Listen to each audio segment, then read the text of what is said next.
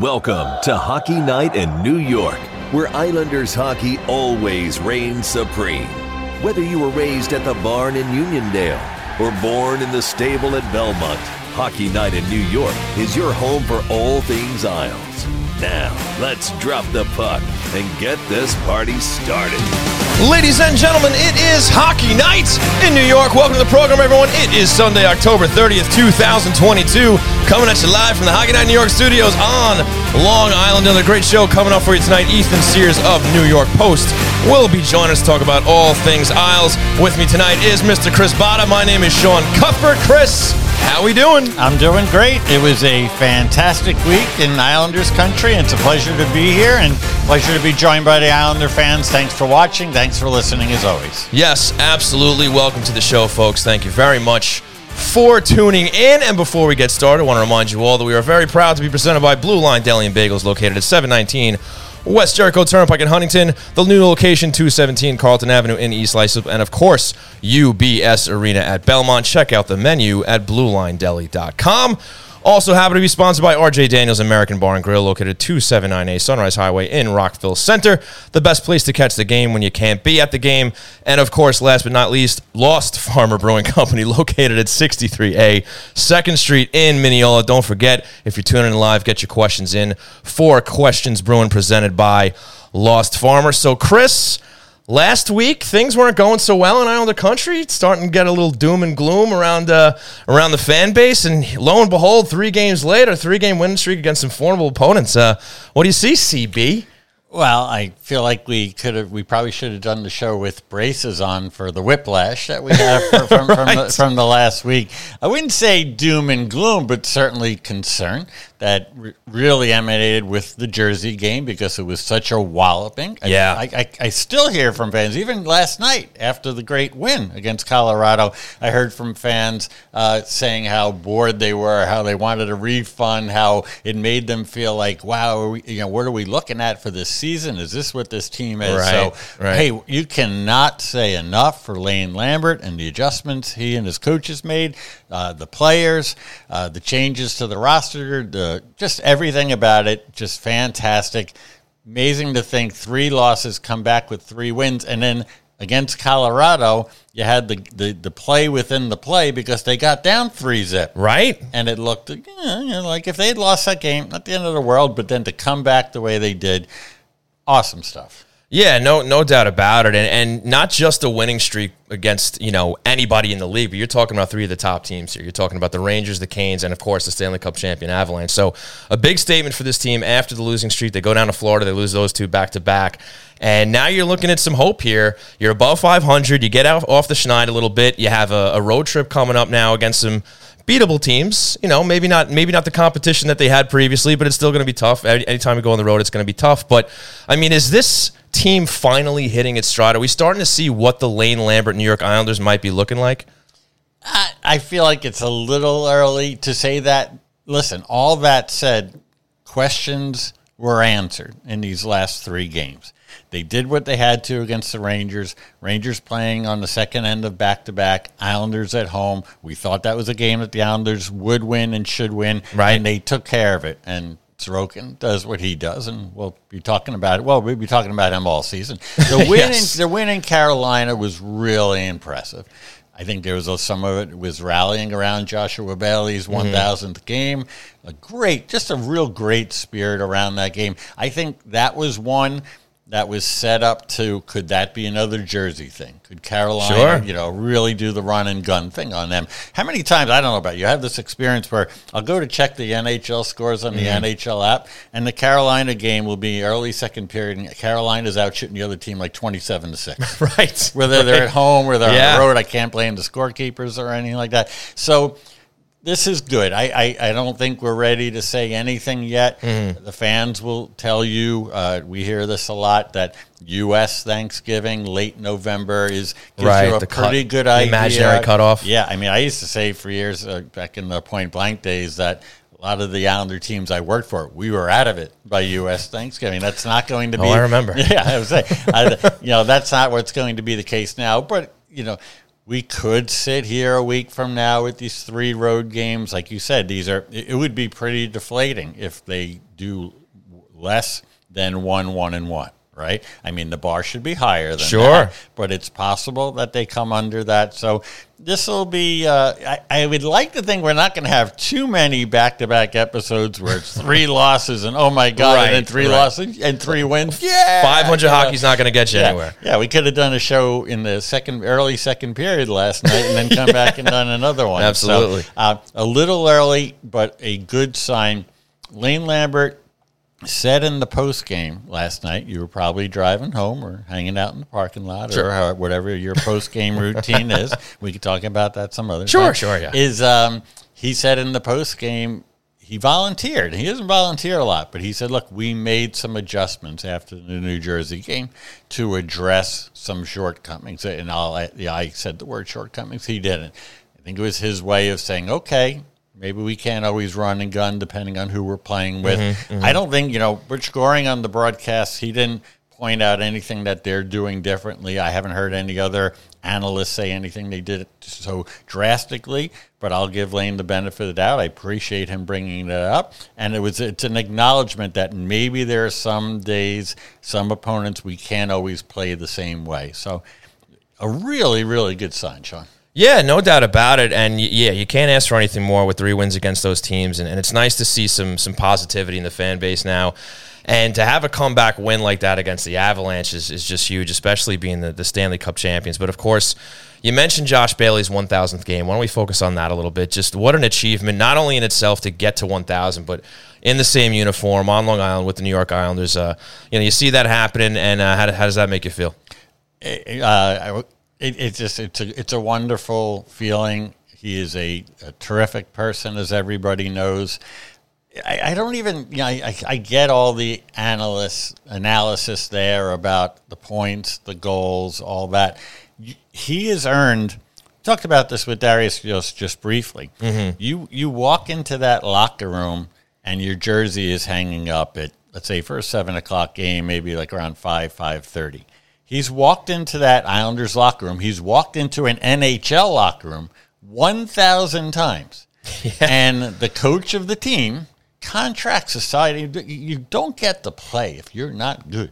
And, he's got to do this. He's gotten to do this 1,000 times. And now also to do it for this team this entire time, be a good player.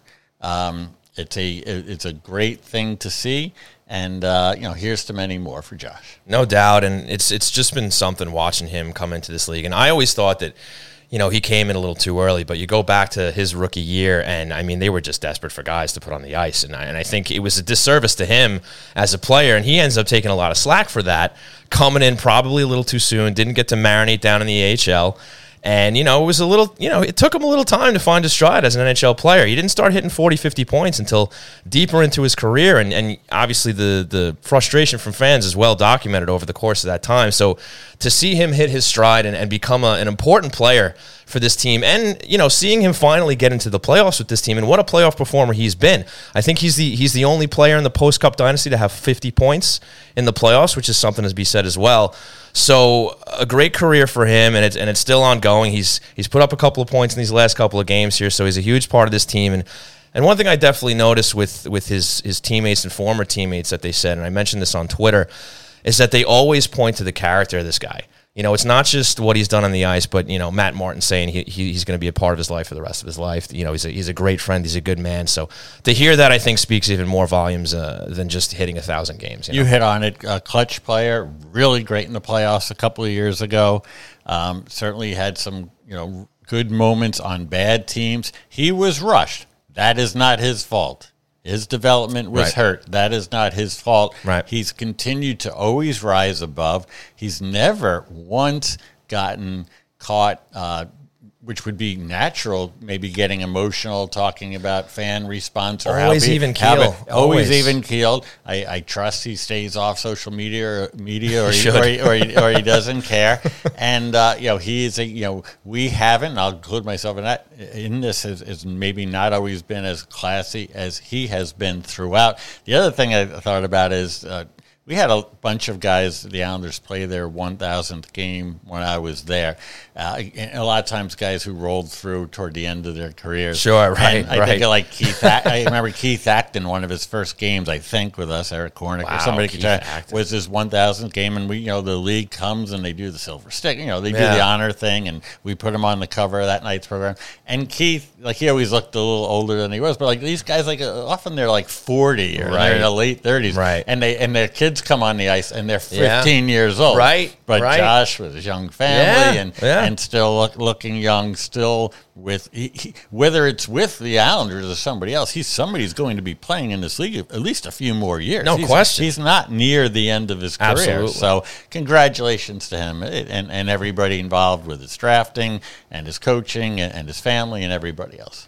And you mentioned those silver sticks. Are those provided by the teams that they're playing for, or is that provided by the league? It's a league thing. Oh, it is. So the Islanders haven't given out an unfair amount of silver sticks compared to the rest of the league. The league comes in. It used to be Jim Gregory for the longest time who would come. I don't know, Bill Daly. By the way, was there, I missed it, was there a presentation last night? There was. Okay. There was. They did. They honored him last night. Same thing, brought the family out, everything. So it was great to see. And one last question on Josh before we break for Ethan. There's some talk now because of the tenure that Josh Bailey has had with the New York Islanders. Okay, you know what I'm going to ask. And I think we've talked about this on a past episode. I don't mean no in a bad way. Of course not, because I agree with you on this. This is why the question is, it sounds like Jeopardy, should his number be retired? Yes. And, okay, I wanted to just say, you never want to be that person. We all have better things to do than to be the schmo who says things like he doesn't deserve to be. We decide, right? Right. And I also recognize that with teams across sports, that honor seems, my Yankees, it seems like everybody's getting a monument, everybody's getting a plaque, everybody's getting their number retired. Right. The reason for a team Hall of Fame, or to go back to doing an Islanders Hall of Fame would be, Josh Bailey, the year or two after he retires, that's a night. Have the family here, and you honor him for that. A number retirement? Yeah. No, he's just not in that category. He's not. The bar is, especially with the Islanders, is very high. And it just, for me, it doesn't seem right. As good a guy as he is, as good a player he's been, he's just not at that level. Win the cup this year and next year, and then maybe have a talk. Win a Conn Smythe, sure. Yeah, come on, it's not. It's really not a debate. If you have a team Hall of Fame, he deserves to be honored. He deserves all the good things that are said to him. He deserves to be back and to be one of the loudest cheers when he comes back 10, 20, 30 years from now. Agreed. A number retired. Come on. I'm with you, Chris. Okay.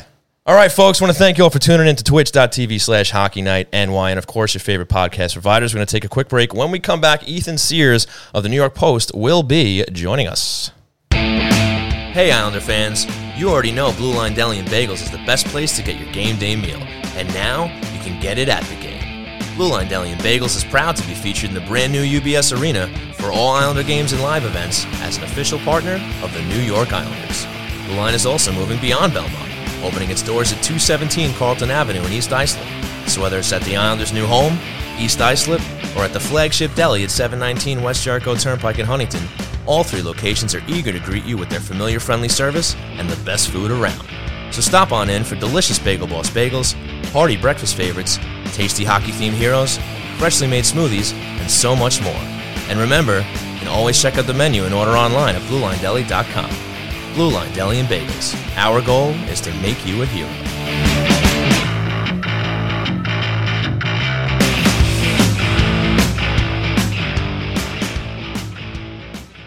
It's a new Islander season, and you've got a great spot to catch all the action. RJ Daniels American Bar and Grill in Rockville Center. Inside the bar or the heated outdoor patio, you won't miss any of the excitement on their wall-to-wall big screen TVs and in-game sound. Enjoy it all with delicious food, drinks, and plenty of specials in a lively atmosphere staffed by the friendliest folks around. RJ Daniels is in the heart of Rockville Center at 279A Sunrise Highway, just steps from the train station. So come on down, watch the boys in blue and orange continue their quest for Lord Stanley with your fellow Islander diehards. And when the game's not on, stop by for a great meal and a great time 7 days a week. Hang for the late night bar scene or book a party or catering for any occasion. Call 516-536-6258 to make reservations and go to rjdaniels.com to check out the menu. RJ Daniels American Bar and Grill. your home for New York Islanders hockey.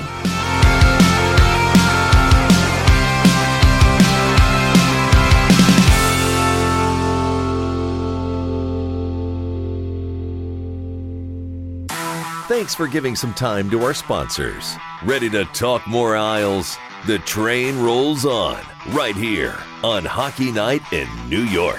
That's right, folks. The train does roll on right here on Hockey Night in New York. And joining us right now from the New York Post is the great Ethan Sears. Ethan, thank you so much for joining us. How you doing, bud? I'm doing great. Thanks so much for having me, guys. Absolutely, absolutely. So, Ethan, last week, Chris and I were talking about a rough 3-game losing streak for the New York Islanders. Now, all of a sudden, they've rattled off wins against the Rangers, the Canes, and the Stanley Cup winning Colorado Avalanche. What changed from last week to this week where the Islanders all of a sudden are riding high on these 3 wins? Well, I think first and foremost, there's some more comfort with the system, with what Lane Lambert is running. And that's really been important here. Obviously new coach, it's going to just take some time to get used to that. And, there still might be some growing pains as we continue on here. But I think these last 3 games, you've really seen them, start to embrace that style. And it's really shown up in just how they've countered the speed of these teams. You think of the Rangers, you think of Colorado, and those are some of the fastest teams in the league, right? And that's something the Islanders were not particularly good at dealing with last year. And this time around, even last night when they were down 3-0 to Colorado, it was not the kind of they were not getting dominated by any stretch. They were kind of even on shots pretty much the whole way, and they never really looked overwhelmed by the speed. They seemed like they were in it. They were able to skate with them, and that's something that has really been notable to me during this streak, and even in some of the games before that. Yeah, Ethan, I think that's a great point you bring up, is just the fact that, I was going into these games, especially against the Canes and Avs, and just like worrying about how much pace the Islanders are going to have against those kind of teams, because we've seen in the past, especially with the Canes, they seem to have the Islanders number all the time, and for them to kind of not only, hold the line with them, but also obviously, carry play and end up winning these games. But it was very, very encouraging to see. And I guess you look at this whole comparison that obviously people are just going to be talking about all year, Trotz versus Lambert and all that. But you see the fact that they're able to keep up with the speed. Do you think that's, somewhat of the personnel obviously getting younger on the back end? And do you think the system has a lot to do with that too, just with how Lane has them playing the game? I think it's a little bit of both. Obviously, it helps to replace Zdeno Chara and Andy Right. Green with Alexander Romanov and Sebastian Aho, right? But at the same time, what Lane has stressed is, they want to be more aggressive. They want to get up harder on the forecheck. They're bringing their demon down on the walls to pinch harder, and they're doing more to kind of make it harder to get through the neutral zone and make it harder for these teams to break out, which is where they really use their speed. So I think it's a little bit of both there. Gotcha. And obviously the Islanders also made a surprising move earlier in the week, waiving Kiefer Bellows. Anything to that? I think a lot of fans were kind of caught off guard. I myself was. I didn't think that was going to be coming anytime soon. Is that just something maybe where the team wasn't happy with this play and they said, look, we got to make room for a 7th defenseman? Yeah, I mean, look, it's hard to say exactly what the logic was. Obviously, they're not particularly given to explaining these kinds of things, and it was surprising to me as well. But we had seen kind of Kiefer Bellows fall out of favor a little bit early on in the season, and just logically, it didn't make sense that they were going to keep carrying six defensemen, especially with this road trip coming. And you look at the last weekend in Florida, Soshnikov gets in the lineup, Ross Johnston gets in the lineup, Kiefer Bellows doesn't. So, right. That kind of gave you a little snapshot of probably what the team's thinking was. And, Lane Lambert didn't exactly explain it when we asked him about it. He said Kiefer hadn't done anything wrong, or, whatever it was exactly that he said. But obviously, they thought that Soshnikov and Johnston, the 2 other guys who probably would have been expected to go on waivers, had more to offer. Ethan, it's Chris Botta. Thanks for coming on, and also really appreciate your coverage. It's nice to see you on the beat, and you're on the road in Florida last weekend, so thank you for that. Let's take us a little bit inside the beat now that we've continued to emerge from the pandemic and things have opened up, and I know it's not everything Zoom anymore. How's it been for you covering the team? Hey, Chris, good to hear from you. Yeah, things have been much, much better this year in that regard. The locker rooms are back open, which is great for us as beat writers. I'm sure you've seen there's just much more variation in all of our stories between, me and Andrew Gross and Kevin and Stefan, and they all do a great job. It helps us a ton to be able to develop relationships with these guys, to be able to have conversations that are a little bit more informal, where you're not just sort of at a podium and all in a group talking to one person and kind of getting stuck having to write the same story. It's all around. It's much, much better. That access it's really important to what we do. And, I know it sounds self-serving, but I hope that people who read it can see that and can see that, hopefully the stories reflect it. Oh, it makes all the difference in the world. And then also, don't need a comparison to Barry. We know what he was like, but what's it been like? We see the post games with Lane, but maybe the day-to-day, the after practice scrums, has it been like working with Lane Lambert? Yeah, I mean, Lane is, he's perfectly, polite and fine to deal with. He's not one who's going to give us that much as far as, what the lineup is or who's starting in goal or things like that. He's held all of that very close to his chest so far, which, I'm sure is something that the general manager is pretty happy with him about. But he's been perfectly polite, perfectly affable, and from that standpoint, there's nothing to complain with. And you wrote a really great in-depth profile on Lou Lamoriello for Post Plus. Was there one of two things? I'll ask you: either your biggest takeaway from doing that, or perhaps something that that landed on the cutting room floor that didn't make the story that you would share. Let me think. Biggest takeaway. Biggest takeaway was probably just this. My favorite part of the story was talking to the guys who Luke coached at Providence when he was younger. Because you talk to a lot of the people who work with him at the Devils, and you hear a lot of the same things. And obviously, those are people who have been asked about Lou before. They've probably been asked a lot of the questions that I'm asking them, and the stories are going to be kind of similar, right? The guys at Providence haven't been quite as much, and some of the stuff you hear from there, like his first game weekend at Providence, he made his team it was Thanksgiving weekend, so all the students are off campus, right? And he basically sequestered them in a dorm, said curfew is 9 p.m. or whatever time it was. And then to make sure nobody left, he sat in a beach chair outside in the hallway and then made sure nobody left. And that's where he slept for 3 nights.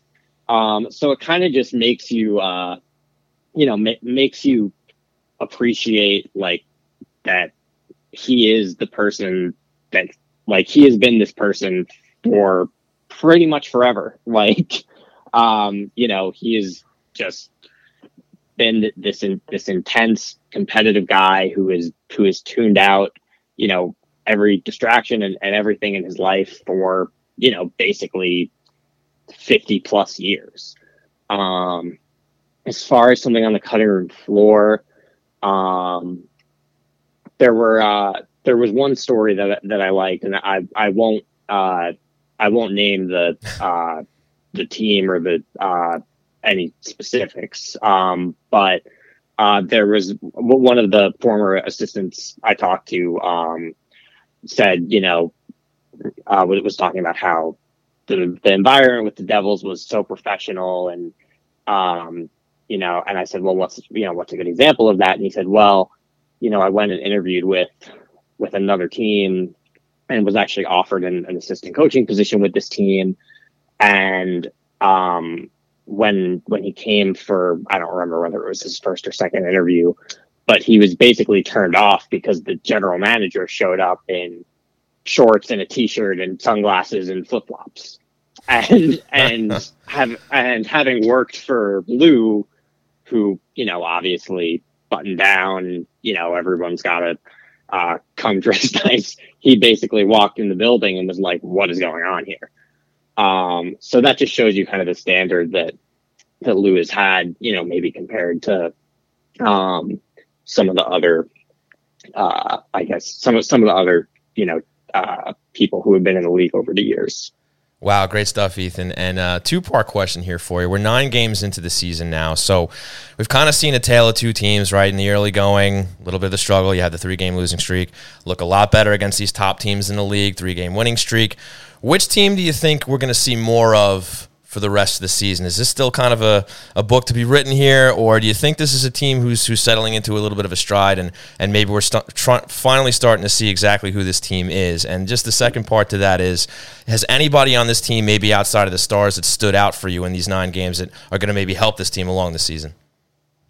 Yeah, well, for the first part of your question, I'm going to hedge a little bit and say I think that we're going to see both versions of this team as we go forward. I think that this is probably still a group that's pretty far off being,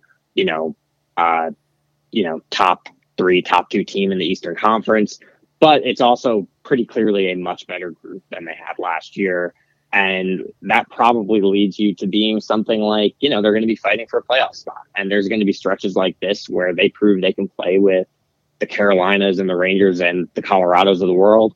And there's probably going to be some stretches like we saw last week where, they're getting kind of crushed at home by the Devils. And we're asking questions about, are we really sure that it's realistic for this team to do that much?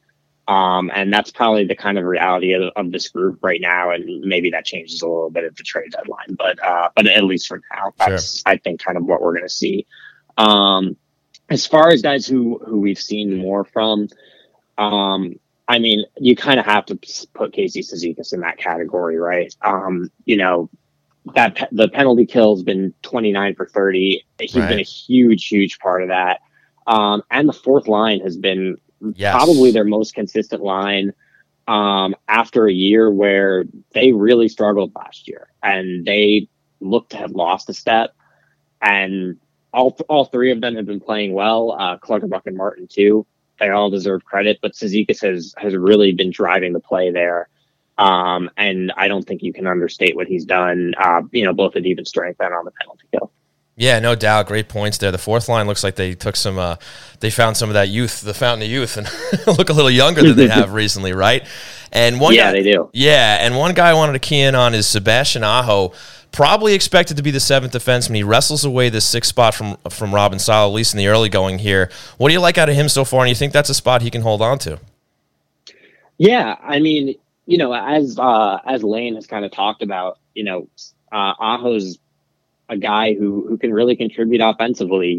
He skates well. We've seen him get some power play minutes, although, it's been Ryan Pulock on that second unit for the last, I think, 2 games here. But he can get up on the rush. He can contribute offensively. That's something that Lane likes to see from his defensemen. I would imagine that at some point, we'll see Robin Salo again. I don't know that either of them is going to necessarily have a lock on that spot. Right. Obviously, in the past, we've seen that Aho is prone to kind of lapses in concentration, I guess is the right way to put it. On Great defense. way to put it, yep. Well put. You should be a writer. Thank you. But, that hasn't really been something we've seen from him so far this year. And if it's something that he's taken out of his game, then, yeah, of course he can stay in the lineup because he does contribute in a meaningful way offensively. Yeah, I agree with you. And you know what? Their partner, Scott Mayfield's having a little year so far, too. 3 goals. I mean, didn't see that coming at all. Yeah, it's been an impressive year. Obviously last night getting in on the back door with on the pass from Barzal, and he's someone who has, like we've talked about, gotten up on the rush and taken pretty well to what Lane has been telling the guys. And the results have been there, 3 goals. I think he had 3 goals all of last year, if right? I remember correctly. Yeah. So he's already equaled that total. And he's probably, I think, 2 or 3 off his career high, and you would figure that he'll pass that pretty early on if he keeps at this pace. Yeah, and he picked the right time because it's a contract year, so hopefully we see some more of Scott Mayfield. But Ethan, fantastic stuff tonight. Really appreciate you joining us. Hope you have a great rest of your night, and hope to have you on soon. Yeah, you too. Thanks so much for having me. You got to take care. All right, ladies and gentlemen, that was Ethan Sears of the New York Post. Great stuff from him. Excellent questions. Getting a little behind the scenes on the Lou story. That was pretty cool. Years ago, not too long, it was probably one of Lou's last years with the Devils, maybe the last 1 or 2 years with the Devils. Knew him a little bit. Actually, only about a year before that, I interviewed Lou Lamoriello on a Broadway stage and in front of Broadway Theater. That's a story for another time. That's awesome. Yeah, if you ever have me back here. We'll think about it. We'll consider it. I was covering a Rangers-Devils game.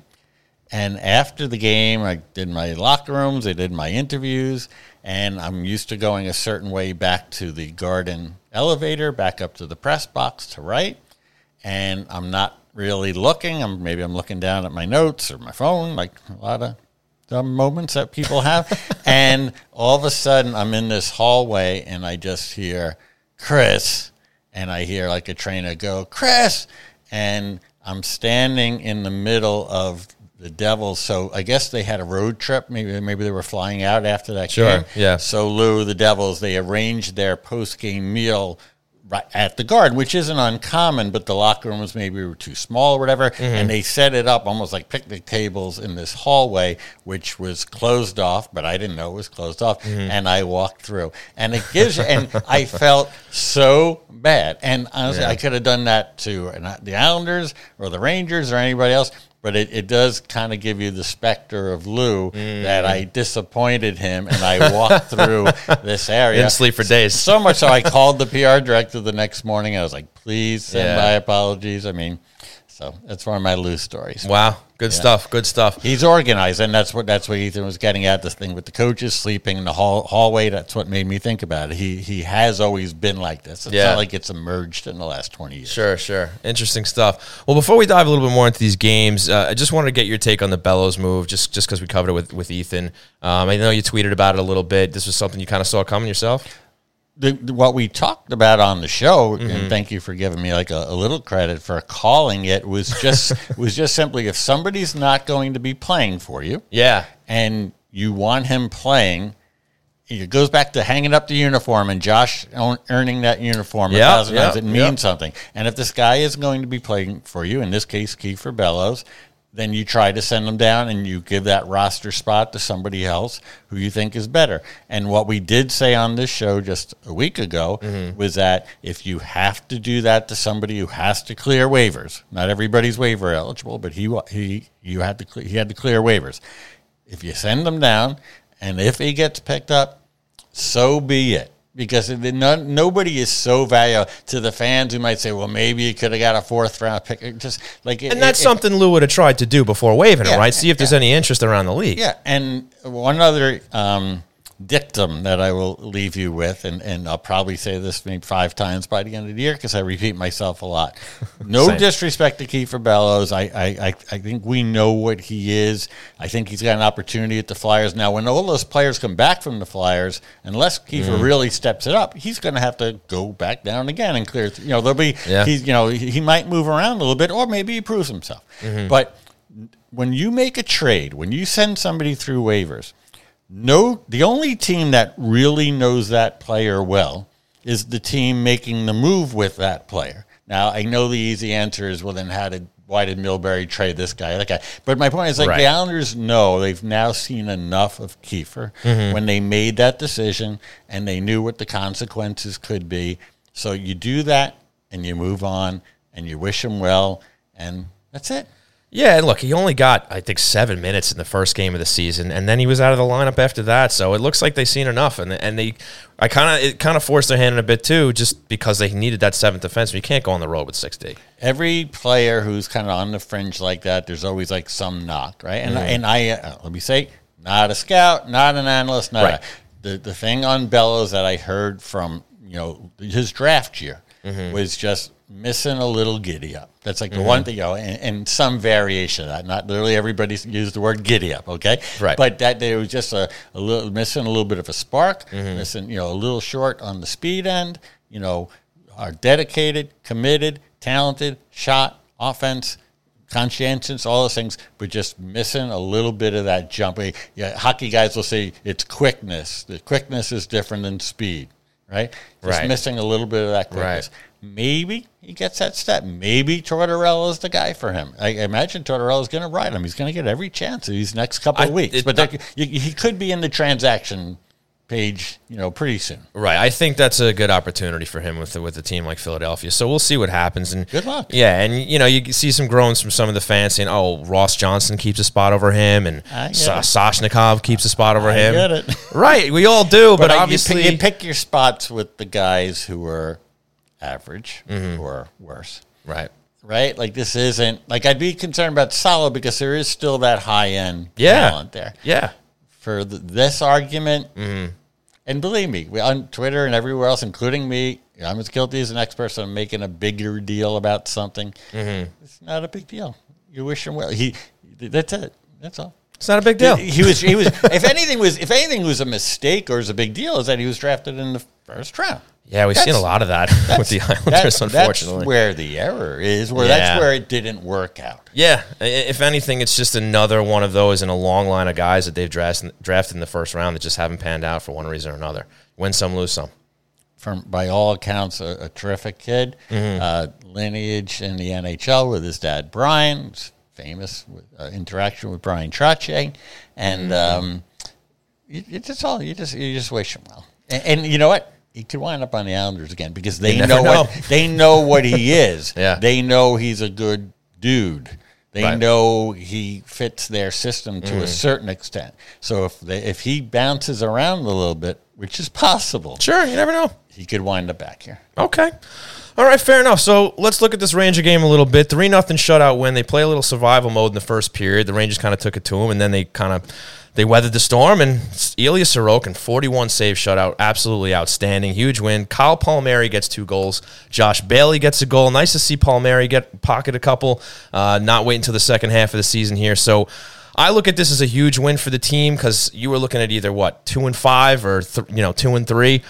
Both look very, very different, and I don't want to be over dramatic about a win this early in the season, but it could have been a tiny turning point for this team to get a big win like that against the Rangers at home, going into these other big games against the Canes and then against the Avalanche. It was an early must-win. If you remember, before the Ranger game, Bailey had been scratched. Beauvillier had been scratched. Right. And there's probably tape of me somewhere saying Palmieri could be next. And he got 2 goals in the next game, so he's not going to be next. He won't. And and that's the whole idea. When you scratch players, it's not just for the ones you're scratching, but just also a reminder to anybody, especially who's used to playing on a top 2 line most of their career, especially somebody who's making $5 million on a multi-year deal, that it could be anyone. And so I believe the message was delivered. And then the other piece of this, another thing that we did say is the thing about Beauvillier is every time he's scratched, he's going to be really good the next couple of games. Yeah, it's interesting. And he has been. He's been fantastic. He seems like one of those guys that does need a kick in the pants every now and then to get going, and hopefully one of these days he just finds that consistency where he doesn't need to have a lesson,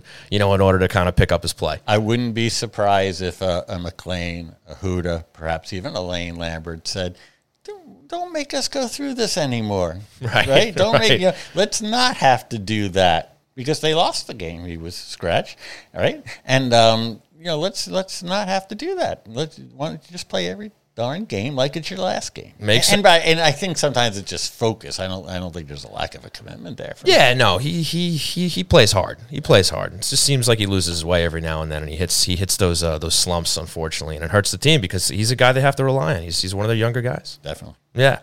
So instead of the Islanders getting their 4th straight loss, the New York Rangers did. So, good stuff in Islander country. Moving on to Friday night in Carolina. I was prepping for a big loss, I'll be honest with you. Especially, you talk about the Ranger letdown, right? You come off a win over the Rangers and you're expecting to lose the next one. Going to Carolina, and I mean, he couldn't write it any better. Josh Bailey scores the game winner in his 1,000th game, and it was a great goal, too. I mean, what a move that he made, the patience that he showed to put it in the backhand. So, fantastic there. And Sorokin, again, he was even better. He got the shutout against the Rangers, but he was even better against the Canes. He was outstanding, even though he let a couple in. That's the thing about this team, and that's why to the people who said they would be in the playoff race, even after the three bad losses, he is the equalizer here. Like, he's a goalie unlike they have had. Lundqvist, saved the Rangers for a long time. Like, he kept them competitive. So does Shesterkin, and very few teams have players like this. The Islanders have this. Yeah, with Sorokin, they're he might give up the occasional flighty goal, sure, but you accept it because he keeps you in games. It just yes, that's a big difference there. It's what makes last year pretty troubling as to what happened, even for all the things that derailed it. But this is a player just entering his prime, if he's even there yet, and he is superstar. There's a couple of different meanings to the word. I'm not saying Ilya Sorokin can walk down the street of Manhattan or Los Angeles where it would be recognized. right. But in this sport, in terms of what he means, he's just, if he's not there yet, he's on the verge of being a superstar. And when you look at this team, what he does for him, his value is just absolutely incredible. It just so happens we have two of these goalies playing 20 miles apart. That's a cool thing. It is. But we're glad we got one of them. Oh, absolutely. No doubt about it. So you have the great outing from Sorokin. Brock Nelson sneaks in 2 goals just before the end of October. Everybody talking about Brocktober. Oliver Wahlstrom with a beautiful 2-on-1 goal with Matt Barzal with that newly formed line with Bailey, Barzal, and Wahlstrom. So that's looking good so far. Matt Martin gets a great goal. Ethan Sears talking about the fourth line. They really have looked great so far this year. I hope, fingers crossed, they stay healthy, because we have joked about the fact that it's really tough to have that team staying healthy for long stretches of time. Cizikas has been great. Yes. He's another guy who you're going to have a Hall of Fame night for him, and you're going to do it for Matt Martin too. Many years down the road, but he's a glue player. He'll talk about giddy up. He's got it. Oh yeah, and he makes a difference most nights. I mean, every once in a while somebody will throw up a stat, well-meaning, about how he hasn't had a goal in 11 games, and it's not his job. Yeah, and I just like that. I get it. It's magnified when the others aren't. Right, but this guy has been a special Islander now for a long time. Really, all three of them have.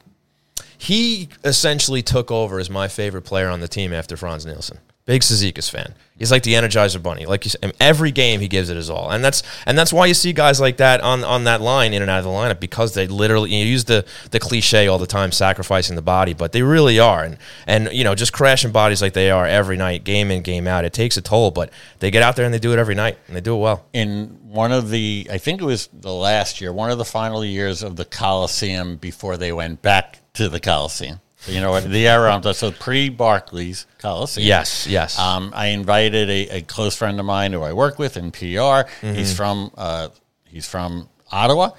He's a big hockey guy, but he lived in New York. And I said, you got to come to me to one of these games at the Coliseum.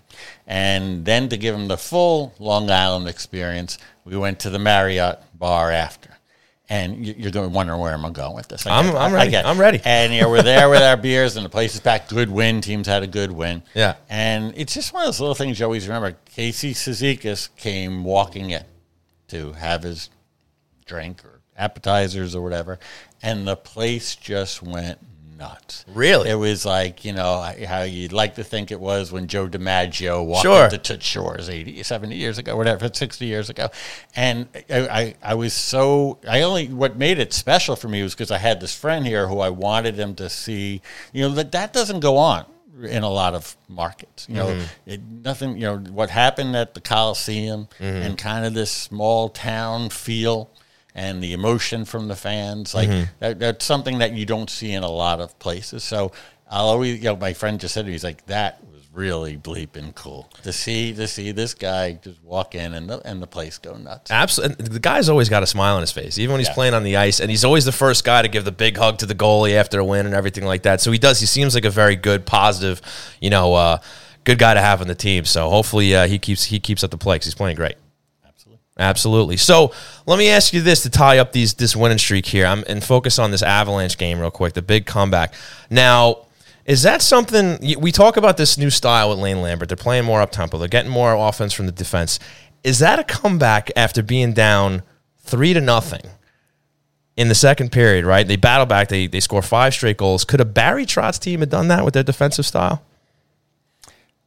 Well, you'd have to check the math to see how many Look back in the schedule. How many times they ever did. Now, even in Barry Trotz's defensive style, he's going to take the gloves off a little bit, take the restraints off a little bit when you're trying to come back. Right. What Lane Lambert said after the game last night was that he liked, and I know coaches say this a lot, but he said I didn't mind how we were playing. Okay. And it wasn't a surprise because my concern going into the Colorado game was that the Islanders the night before had got 6 goals, and Colorado got shut out to New Jersey. Right. So it's like, you're a Yankee fan, and they're playing the Red Sox the next night, and the Red Sox got shut out in Fenway to Cleveland, right? Like, you're feeling like this is a talented team that's due to bust out. So they did bust out, and it was right after you tweeted, after this first period, I'm still feeling pretty good. I sent you a text. Yes, you did. And then an hour later, how do you like me now? Because they came back. So, could Barry Trotz? Yeah, I guess they have the ability.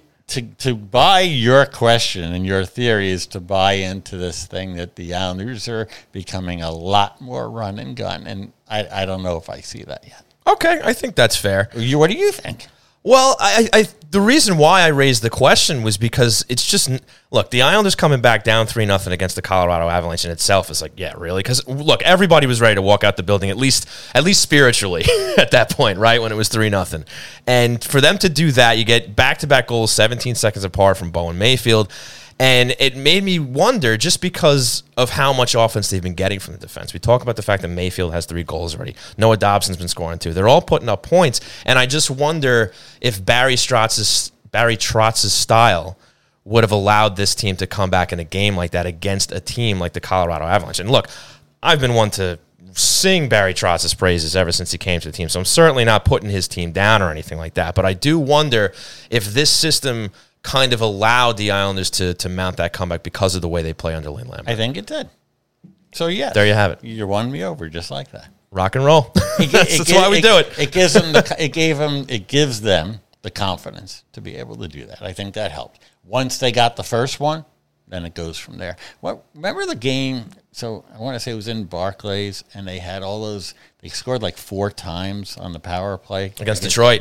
Yes, Franz. Yeah, he was involved. Ledecky owned the team because they kept on showing him in the press box bumping his fist. Yes. He might have been there, but that's just too long ago to qualify. Plus, they were like on a 5-on-3, I think, for a while. Well, we got a comment from the chat. MJ Beckman mentions they did go from down 5-1 to 5-4 last year against Colorado, which is fair. There you go, 3-goal comeback, but they did not come back and win. Eric Kornick said it was the first one in a long time. Oh, there you go. Yeah. Okay, so there you go. Hey, it's fun to talk about. He said it more specifically. He didn't say it was the first one in a long time. Fair enough. We'll have to look it up. Fair enough. All right, so there you go. So look, that's another huge win, confidence booster, and hopefully just this 3-game streak here, just they can ride this wave now going into this next set of road games. They're going on a little bit of a road trip now, which is perfect timing for...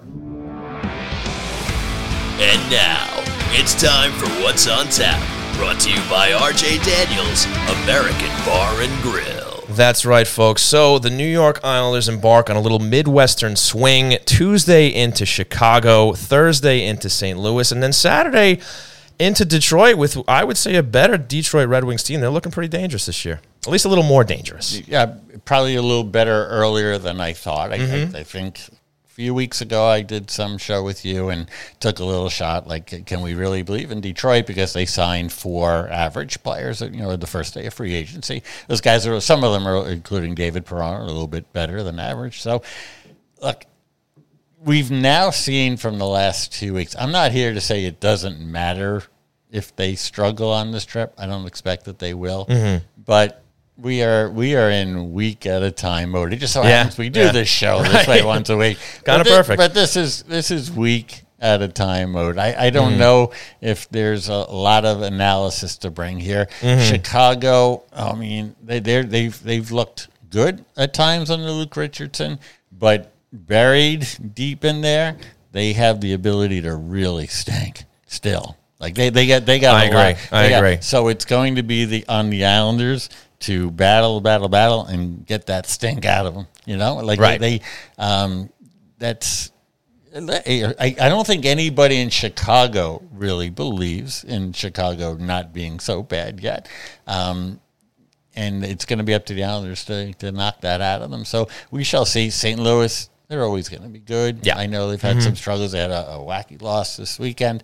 And then Detroit, sooner or later, we can overrate people at times, and you know, everybody's just thinking that Steve Yzerman has all the answers. Right. And he wound up not having them as quickly at Detroit as people just figured. Eventually they thought within 2 or 3 years they were going to be really, really good, and they haven't.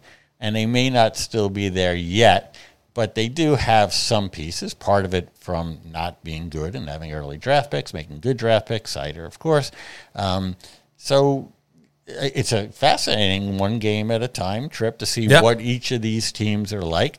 But the Islanders will tell you, if we play our game, we'll be all right. And I will say, like, if they play the game they played in the last week, they'll be all right. If anything else, they've proven they can hang with just about anybody in the league with the wins that they just rattled off. It's only been the Jersey game that's bad, and we did say, like, I agree with you. You know, the woe is us and the slump shoulders, all that was all about the Jersey game. I don't think anybody was picking apart that Florida and Tampa game. They didn't win. You got to win. That's right. The object, they made some mistakes. Right? Yeah, but it was the one. Yeah. Now, how many signature wins do they have? You could say, well, these last two. I don't really count the Ranger game. The Ranger game, they actually think they had to do it. They did what they had to do, because I don't think the Rangers are that good, or at least they weren't when they met them, and it was back-to-backs.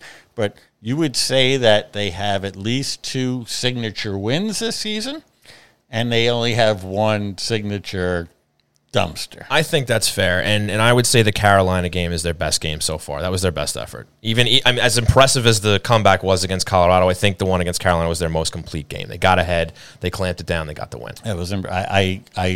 What I usually say for games like that is I just wouldn't have. Not that I wouldn't have bet on against the I just wouldn't have bet that game. I think that's fair. So I think that's fair. Did I see 6-2 final? I did. Right. I did not see that. Right. No. All right. Exactly. Well, folks, we're going to take one more quick break, then we're going to get into the Hero of the Week. We'll do some questions brewing, then we're going to wrap this thing up. So I want to thank you guys all once again for tuning in to twitch.tv/HockeyNightNY and your favorite podcast providers. We'll be right back. Miss the days of mixtapes and arcades? Love the taste of a bold IPA or maybe an ice-cold lager? There's a place where all of those magical things come together. Lost Farmer Brewing Company. At 63A East 2nd Street in the heart of Mineola, Lost Farmer combines a love of the 80s and a passion for quality beer to create brews that can only be described as gnarly, radical, and totally tubular. The retro vibe of the tasting bar will amp up your nostalgia, while the blend of both local and exotic ingredients amp up your taste buds. Beer not your thing? Crack open a can of cider or sip a Chardonnay on the extended patio.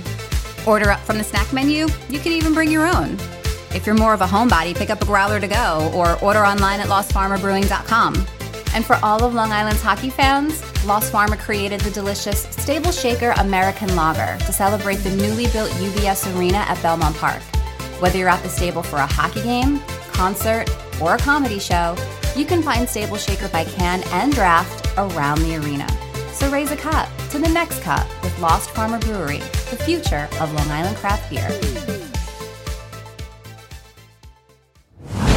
Ladies and gentlemen, when you hear this song, that means it's time for the Hero of the Week, brought to you by the Blue Line Deli and Bagels half-price hero, which this week is the White Whale, featuring chicken cutlet, gravy, onion rings, bacon, mozzarella on a toasted garlic hero. Get it half price all week, starting tomorrow. That's right, Monday. All through the week, we'll announce a brand new half-off hero. Stop on in to the Huntington location, mention Hockey Night New York, and get half off the White Whale. So who knows, maybe we're dropping a little hint with that sandwich, maybe not. But Chris, why don't you do the honors here and let everybody know who your Hero of the Week is? That could be many, But for Sure. me, and I'm going to say this a lot, until things change, it's Ilya Sorokin. He makes this possible for the Islanders. Again, this could change where they're a little tighter on defense, where they figure out their system a little more. But knowing he's back there, the Colorado, different. You get Varlamov. Yes. But it's just having two good goalies. By the way, Lane Lambert was very complimentary of Varlamov. Had a great game. Yeah, and sometimes you have those games where you can give up 4 goals and your goalie is still a big, big part of that. So Yeah.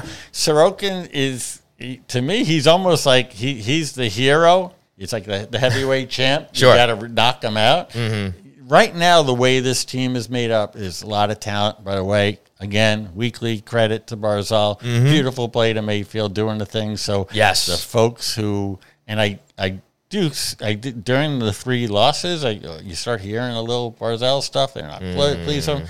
It's just stop. Like I don't. Come on. This is a incredibly talented, incredibly dedicated player who's doing everything he can. It's up to the coaches to rein him in. It's up to the coaches to figure out the line mates. He needs help, but. This is the Hero of the Week segment, and I always go sideways on it. It's Ilya Sorokin. And by the way, spoiler alert, he's going to start 2 of the next 3 games on the road. So when we come back, there's a chance he's going to be Hero of the Week. I have a feeling he's going to get this honor a lot, and same for me. Ilya Sorokin, he played absolutely fantastic in the 2 games this week. So big ups to the goaltender. May he continue to play the way he's playing, because he's going to be a big reason the Islanders make the playoffs if they indeed do. So there you have it, folks. Your Hero of the Week, Ilya Sorokin. Remember, you can stop into the Huntington Blue Line Deli and Bagels location, mention Hockey Night New York, and get half off the White Whale. So with that out of the way, why don't we get in some questions here before we wrap it up? It's time. It's time for Questions Brewing, brought to you by Lost Farmer Brewing Company. There you have it, folks. It is time for Questions Brewing. So let's get to it. T-Boyle13, always active in the chat. Questions Brewing. Speaking of the goaltenders, this is an interesting one. We'll entertain it. When do you see Skarich as Sorokin's backup? I mean, what is his trajectory right now? I guess he's getting a little better there. He's playing in the A. They're winning some games down there, but I honestly don't know if that's going to be anytime soon. I wouldn't be surprised if the Islanders extended Varlamov past this year and gives him a backup contract, to be honest with you. Oh, Varlamov is going to have options, though, to Absolutely. sign elsewhere. Yeah. So, but his development is on track, and the thing to know about these goalie coaches that, yes, Barry Trotz brought with him, but these goalie coaches know what they're doing. So you feel like things are in good hands there. Right. Lane Lambert as well. So his development is coming along nicely, so he could be an Islander someday. But that's one.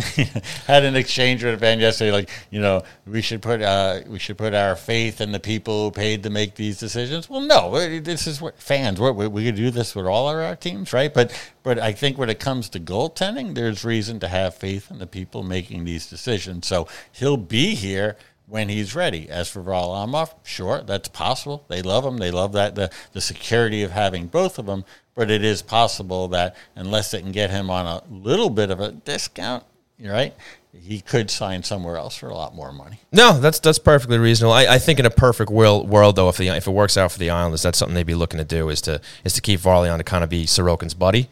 But we'll worry about that another time. Worry about that when it comes. By the way, I think that Varlamov played against Colorado instead of Carolina. I think a bonus from that is for Colorado to see him. Sure. And I know he didn't stand on his head, but he was good enough. He was better. That's a good point. He was better than the other guy. Yeah. So I if think the season goes in the tank and they get to the trade deadline, yeah, okay. I think.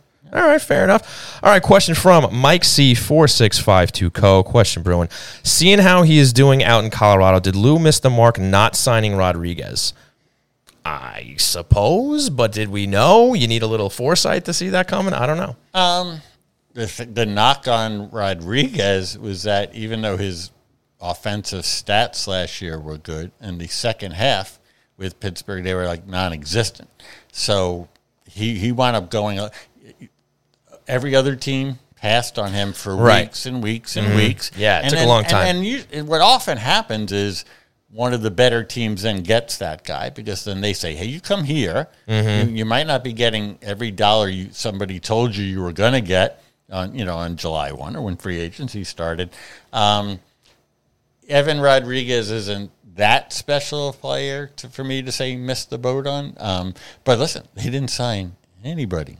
So, you know what I mean? Like, you know, we could be doing that question once a week and saying, hey, but how about this guy, that guy? Yeah, he would be an upgrade. He's an NHL player. They've already lost Bellows, but I'm not gonna kill him for it. Yeah, and this is kind of a similar question. I just want to acknowledge it at least. Trotty19 asked, with Pavilion and Bailey sitting out games, why couldn't Lou have lost one of them for Rodriguez or DeBrincat over the summer? I mean, easier said than done. Well, DeBrincat's in a different category. Yeah, I mean that's a deal that's very difficult to pull off, and as we discussed before, I mean these sitting those guys is more of a message than anything else. Not that they're giving up on those guys.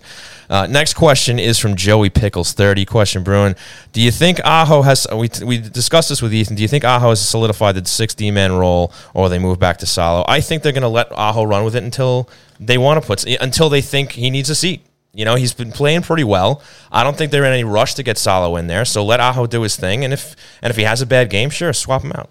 I have absolutely nothing to add to that. Okay. Ethan had it right. You have it right. Got nothing to add. The Islanders like Aho.